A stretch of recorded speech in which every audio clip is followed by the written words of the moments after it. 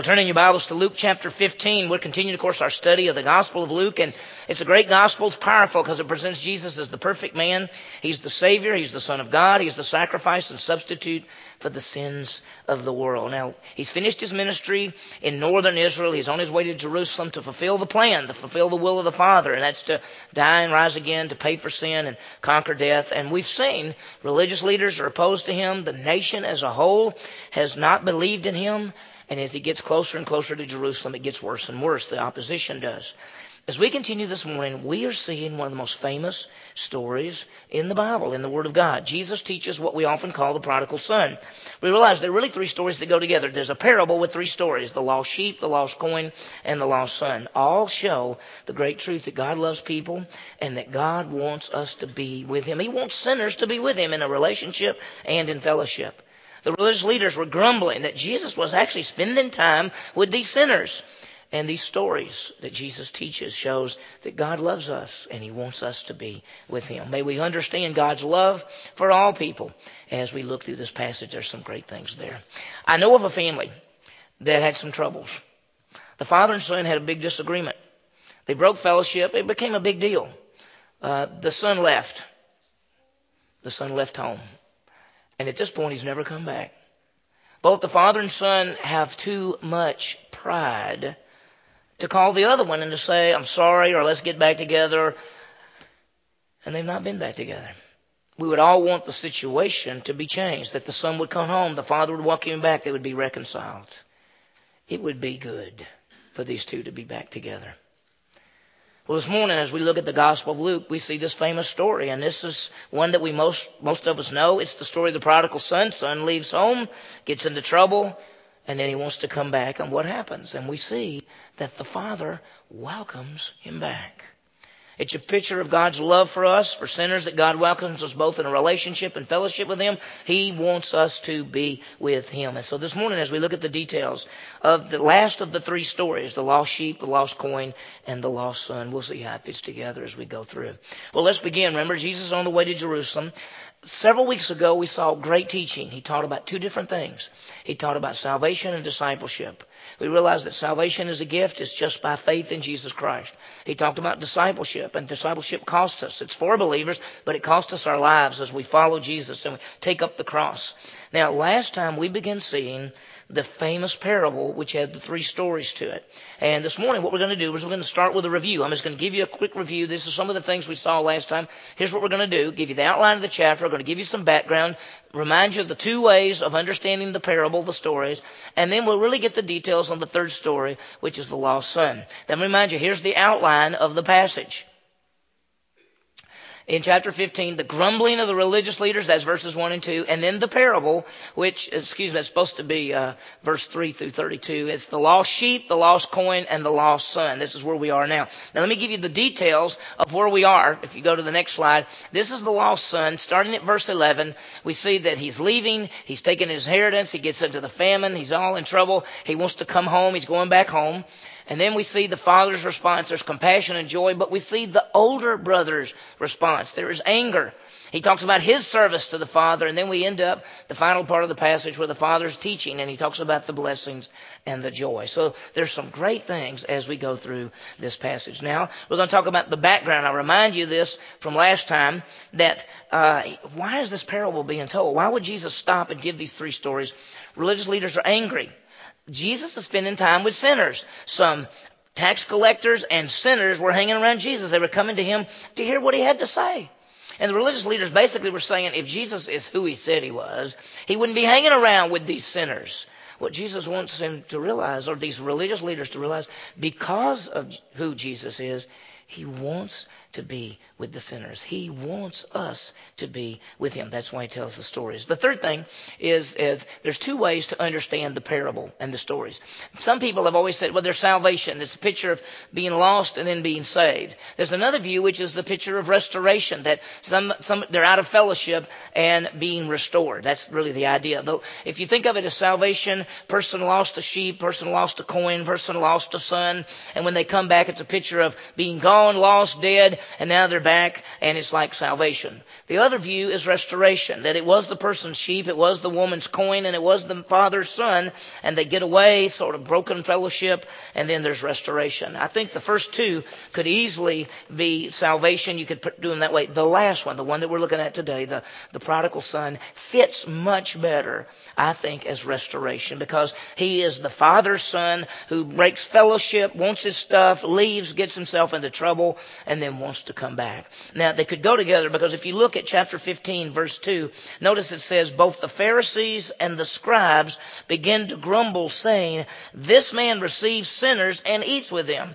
You could say that receiving sinners is the idea of salvation, and eating with them is the idea of fellowship. So it could be both. In fact, as we talk about it, I'll remind you the two ways to take the parable. However, I think the best, and if you just said, if you could only take it one way, which would you take it? I would take it as restoration and fellowship, especially the last one, the one we're looking at this morning. The third thing we want to see, or the fourth thing we see this morning is, I think go to the next one, is the details of the third story, the lost son. And let me remind you, sometimes it's called the prodigal son, sometimes it's called the loving father, sometimes it's called the angry brother. All of those things tie together. Now, let me remind you, the parable has three parts. First story was, man had 100 sheep. One of them got lost. He left the 99, went and found the one, brought it back, put it on his shoulder, called all his guy friends together and said, I found the sheep that was lost. And it ended by saying there's great joy when someone that is lost comes back. And so it's either a salvation, there's great joy when somebody trusts in Christ and they're brought into a relationship with God, or there's great joy when somebody's gone and they come back. Second story is a woman had 10 coins. They were part of her marriage veil. They had these little coins, and she lost one. She swept the house. She found it. She called together her girlfriends and said, I found my coin. And everybody was all happy. There was great joy. And once again, there's great joy when there's been someone come back. And so whether it's salvation or discipleship or fellowship, we look at it that way. We now have come to this third story, and as we've got it listed there, it could be called the two sons. It could be the lost son. It could be the loving father. It could be the angry brother, because all emphasize that. In fact, I have seen this taught before as the whole emphasis on the loving father. Because the loving father is the one that when the younger son wants his stuff, he gives it to him. He never stops loving his sons. And when one son comes back, he never stops loving. When the older son gets all mad, never stops loving. So some have said that the parable really should be called the loving father. Throughout history, most everybody's called it the prodigal son. We'll see how all this ties together. Let's start back at verse 11. We touched a little bit on this last week. Let's get sort of a running start through that. Here's the third story. And he said, a man had 2 sons. This story could be called the 2 sons if we wanted to. The younger of them said to his father, Father, give me the share of the estate that falls to me. So he divided his wealth between them. Now, here what's happened is the younger son, and that's why I think it's better to see it restoration, because he is a child in the family. And he says, I want my inheritance. I want my share of the estate that falls to me. You notice normally when a person died, when the dad died, then it was divided up between his sons. And I told you last time that the older son got a double portion. If there were 2 sons, the inheritance was divided into 3 parts. 2/3 went to the older son, 1/3 went to the younger son. That's just the way it was. If there were 3, it was divided into 4 parts. And the older son got 2, everybody else got 1. That's just the way they did it. Well, here's the younger son, and he's saying to his dad, I want my stuff now. We talked about this last week, that's a pretty harsh thing, because what it was actually saying is, I want my stuff. I wish you were dead. It's an insult to the father. The loving father, look what he does. The end of the verse says, so he divided his wealth between them. He divided the wealth. Now, why did this younger son want his stuff right now? Verse 13, not many days later, the younger son gathered everything together and went on a journey into a distant country, and there he squandered his estate with loose living. It seems to be that his plan was, as soon as I get my stuff, I'm out of here. There seems to be some problem there, and he's breaking fellowship with his dad, fellowship with the father. And he says, I want to leave. And so he goes and leaves. It says he went on a journey into a distant country, pretty far away, and he squandered. The word we talked last week, it means to scatter. It means to lose. It means to be used up. He squandered his estate with loose living. The word loose living is it means unwise living. It means sensual. It's a picture of the son breaking fellowship and going off and sinning and doing his own things. And sometimes we do our own thing, don't we? Sometimes we leave fellowship with our Heavenly Father and we say, I want to do my own thing. I want my stuff. I want to do my thing. And look what happened. Now, when he had spent everything, a severe famine occurred in that country. And he began to be impoverished. Now, he spent everything that he had, didn't have anything left. In fact, the Greek word means wasteful. Literally, it says, when he had been wasteful, a famine came. And it says he was impoverished, which means he has nothing. He has nothing. Who cares about him? He's in a distant country. Who cares about him? All those people that he wasted his money on and his livelihood and his estate on, you think they care about him? No. See, when we break fellowship and we get back into this fallen world, because see, we're in the world, but we're not of the world. But a lot of times we break fellowship and we try to live into this world. And guess what? The world doesn't care anything about us. Doesn't care anything about us. The world looks attractive, but offers absolutely nothing. We may think it offers something, but it doesn't. And so here he is, and he's impoverished. He has nothing. And you know what? He can't go to those people in this world and say, I need some help. Guess what? They're not going to help him. They don't care anything about him. This fallen world doesn't care anything about you, and not going to help you either. So he went and hired himself out, verse 15. So he went and hired himself out to one of the citizens of that country, and he sent him into his fields to feed swine. It was a horrible job. For a Jewish person, that's the lowest thing you could do, was to work with the pigs. Not supposed to have anything to do with the pigs. In my research on this, a lot of times I realized that the man who hired him, he could have probably had him do a lot of different jobs. But he didn't really want this guy around. And he knew he was Jewish. So he said, here's what I'll do. I will make him do the pigs. What he'll do is he'll go out there. He's not going to work with those pigs. He'll just leave. So he sent him in the field to feed the swine. We told you last week that the religious leaders hearing Jesus tell this story, they would have gone, oh, come on, pigs. Why did you have to put that in the story? I don't like anything about pigs. That's about as low as you can get. And it was as low as he could get. He would have gladly, verse 16, he would have gladly filled his stomach with the pods that the swine were eating. And notice, no one was giving anything to him. No one was taking care of him. Here's the son with broken fellowship from the father. He's sinning, he's lost, he's in a place where nobody cares. And the world has nothing to offer him. Never does, never has, never will. What happens if he wants to come back? What happens when a sinner comes back? What's our Heavenly Father's response? Does he love sinners? Does he love us?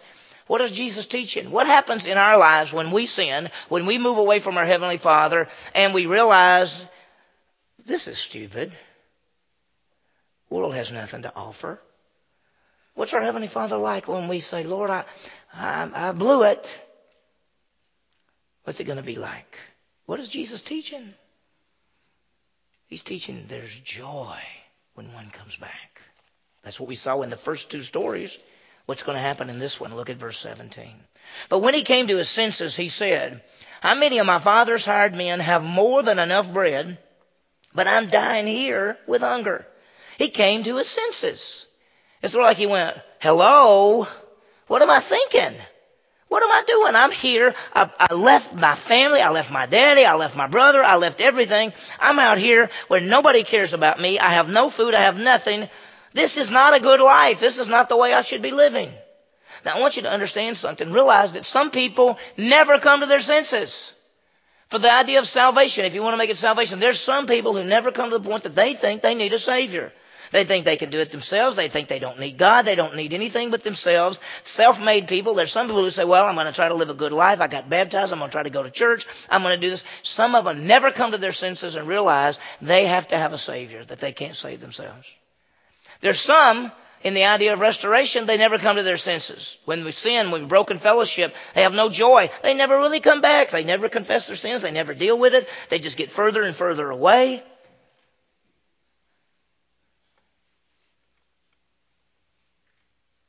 Don't be that way. As a believer, If there's sin in your life, there's sin in our lives, deal with it. Come to our senses. Well, the son comes to his senses and he says, hello, how many of my father's hired men have more than enough bread, but I am dying here with hunger? This is ridiculous. As children of God, when we break fellowship, we have no power, we have no rewards, we have no fellowship, and we have no joy. You can lose the joy of your salvation. You cannot lose your salvation, but you can lose the joy of your salvation. So he comes up with a plan. Verse 18. I will get up and go to my father, and I'll say to him, Father, I have sinned against heaven and in your sight. I'm no longer worthy to be called your son. Make me as one of your hired men. Now he says, I'm no longer worthy to be called your son. He says, here's my plan. The worst that can happen is I go back and I just tell him I'm not even worthy to be son. Let me just work. Because if I work in the field, if I work for my dad, there's food. That's what's happened. So I'm going to go back and say to him, Father, I'm not even worthy to be called your son. Just make me a hired hand. I think this is a great picture of, and I'm looking at it as restoration, a believer with sin in their life, recognizing their sin, confessing their sin, and said, I'm going home. And that'd be us saying, Lord, I just recognize that I've been doing this and it's wrong, and I confess it, and the Bible says he's faithful and just to forgive. Notice what he says, I'm no longer worthy to be called your son. Just make me like a hired hand. Well, let me ask you this question. When we trust Jesus Christ as Savior, are we worthy to be called children of God? No, we're never worthy. It's all the grace of God. As many as received him, to them he gave the right to become children of God. Is this son still a son of the Father? Yes. When we sin, when we fall, when we break fellowship, are we still children of God? Yes. See, there's some people that actually teach that when you sin and you get sin in your life, that you lose your salvation. Or there's some people that say if you sin, get sin all in your life, it proves you weren't a Christian. No.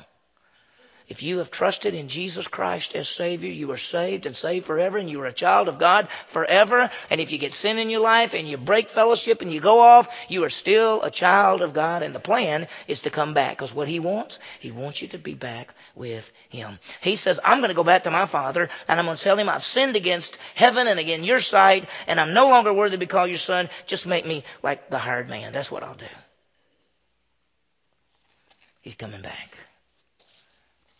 How do we feel sometimes when we confess our sins? How do we feel? We feel unworthy.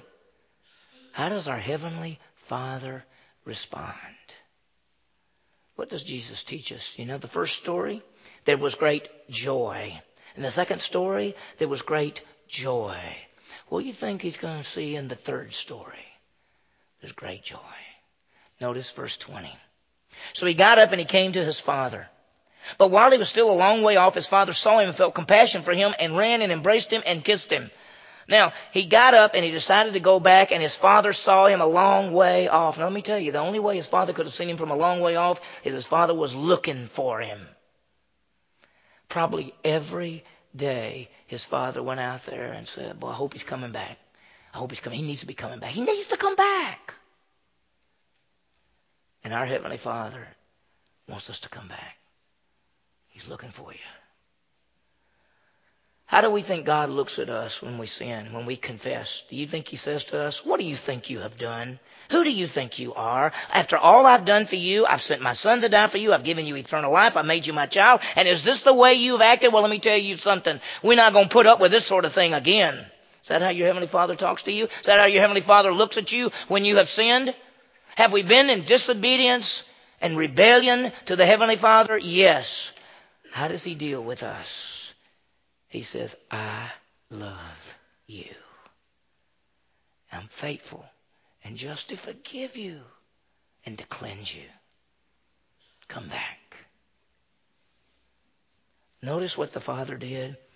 While he was still a long way off, his father saw him and felt compassion for him and ran and embraced him and kissed him.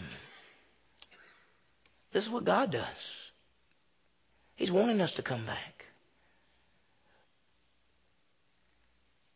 If this is salvation, God wants us to have eternal life. If it's restoration, which I think is the best picture, he wants us to get back into fellowship with him. The Father loves His Son. God loves His children. Now, notice something that's a little bit unusual. You might not know it, but it says He ran and embraced Him. Did you know in that culture, older men did not run? They did not run. He's running to see His Son. Notice what the Son does. And the Son said to Him, Father, I've sinned against heaven and in your sight. I'm no longer worthy to be called your Son. He said, I've sinned against God. I've sinned against you. I'm not worthy to be called. You know what He's doing? He's confessing His sin. He's saying, Father, I blew it. I blew it. And that's what we do when we confess our sins. We tell on ourselves. We say, I blew it. I did that. I shouldn't have done that. It's wrong. I know it's wrong. You said it's wrong. And before he could say, make me a hired hand, look what the Father did. But the Father said to His slaves, quickly, bring out the best robe, put it on him. Put a ring on his hand and sandals on his feet. And bring the fatted calf, kill it, and let's eat and celebrate. What does the Father say? Look what He says. Bring out the best robe, bring out the ring, bring out the sandals. Do you know He wasn't wearing any shoes? Slaves didn't wear shoes. He said, you're not a slave, you're my what? My son. Get those shoes on. Get that ring back on. Give him the best robe. You know whose robe it probably was? It's probably the Father's robe. Bring out the best robe. Put it on him. You know what He's saying? You're in this family. You're back. Get those shoes on. You're not a slave. You're a son. And when we confess our sins, He's faithful and just to forgive us and cleanse us. Our sins are far as the what? East is from the west. He didn't walk around saying, remember last week? You remember last week? You remember what you did? You better shape up this week, because I got it right here. He didn't keep that record like that. He doesn't keep that record. When you confess your sins, it's gone. And He says, put your shoes on, get the ring on, get the robe on. Let's eat. Because see, this is fellowship. Let's be together. There's joy. It says, bring out the fatted calf. I think we got to show joy. Fellowship. Bring out the fatted calf. Kill it. Let's eat and let's celebrate. You realize by saying that, the whole community was probably invited to this thing? Not just this little family. The whole community. My son's back. Let me ask you this. When a believer sins, gets into problems, and then comes back, are they second-class Christians from that point on? Some people treat them like they are. Some people say, yeah, but you know what you did 4 years ago. You're not worthy. Who's worthy? Any of us worthy to do anything for the Lord?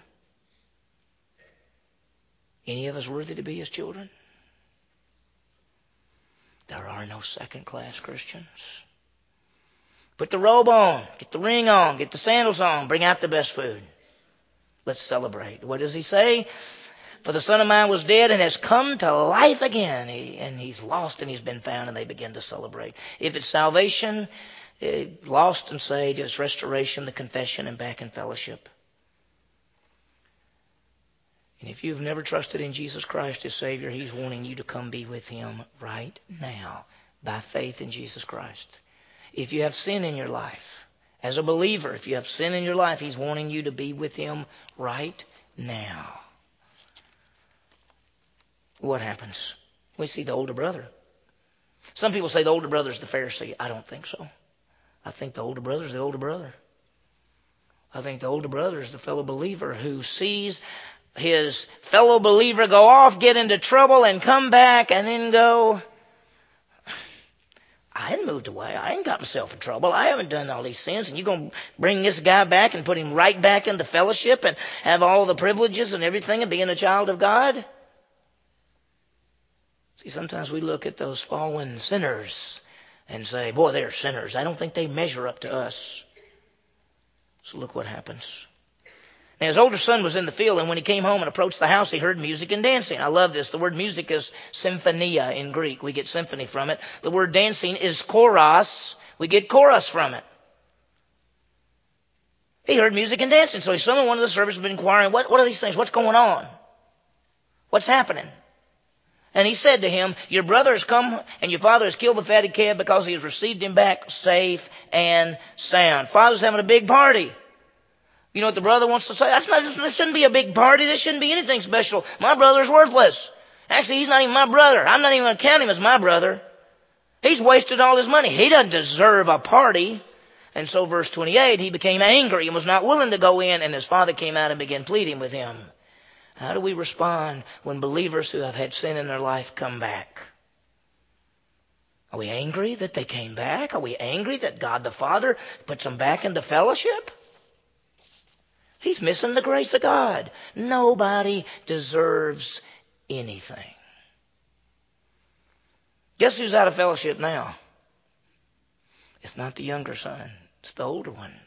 He became angry and was not willing to go into the party, go into the fellowship. So his father, the loving father, came out and began pleading with him. One had broken fellowship, now back, now the other breaks fellowship.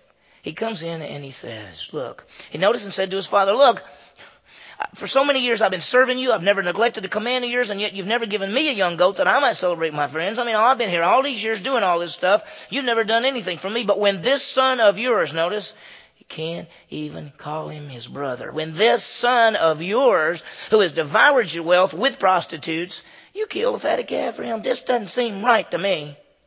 He doesn't deserve it. Well, the answer is twofold here. He's going to talk to the older son, and then he's going to talk about the younger son.